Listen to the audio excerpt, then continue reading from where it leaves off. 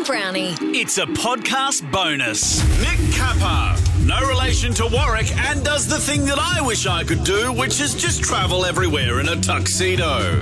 I don't know if he still is, but he was or is a roommate to one of our mates, Ben Knight. Also, you can see Nick's show, Tuxedo Traveller, at Cooper's Inn from April 13. Tickets at comedyfestival.com.au. Here's Kappa. Hey, Welcome. I was hoping I won the $1,000. I know, man. You got to stick around. Stick around. You might be able to win a visit to Dino's place. That's the last raffle prize, and he may spread some cash around under the couches. You know. Yeah, loose change. Hey, you did make it here Yeah, via Ben Knight. I got to town hall, and then one of the guys running their horse and cart said, "Mate, you're late for your shift. What's going on?" Because you are wearing a tuxedo. Full disclosure for those playing along at You home. do look magnificent, mate. Yeah, it's been a crazy. Yeah, Ben drove me here. I had to wake him up. You know, he didn't have his alarm. I said, "Man, this is radio, right? Yeah. You got to get professional." That's right? You know? it. That's it. Typical. I mean, how would you go? You are big on going around Australia. You've been promoting this message. How would you go with Benny driving around Australia? Oh, I reckon it'd be great. You know, he's a good bodyguard. You know, he's got terrible taste in music. I'd have to, introduce him to that. You know, he's always playing his weird teacher songs and stuff, you know. Nah, he's all right. Look at him. He's offside stage going, "Don't say anything." You are from regional New South Wales originally. Yeah. What's it like going back? Yeah, it was great. It was great going back in the tuxedo. Like, I thought it would be terrible. I thought I'd be like, people would make fun of me and things like that. But in the country, people just want an excuse to come up and talk to you.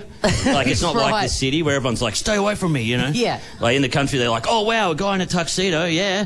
I'll go up and ask this fella what's going on," you know. I walked into a food court in Griffith and everyone went silent. Like, the whole shopping centre Just went from silent. the tuxedo. Yeah. That's a great effect. Well, I was wearing makeup as well, so yeah. it was What brought the tuxedo to you? Like, what happened that made you go, "You know what, I'm going to wear a tuxedo all the time"? Well, we thought when we first mentioned the trip on the Little Dum Dum Club, they said, "Oh, you go there the worst way possible, but we'll have to raise like $3,500 to go around go to England the worst way possible." And I was like, "Well, if you raise that much money, I'll do it in a tuxedo." Said it offhandly.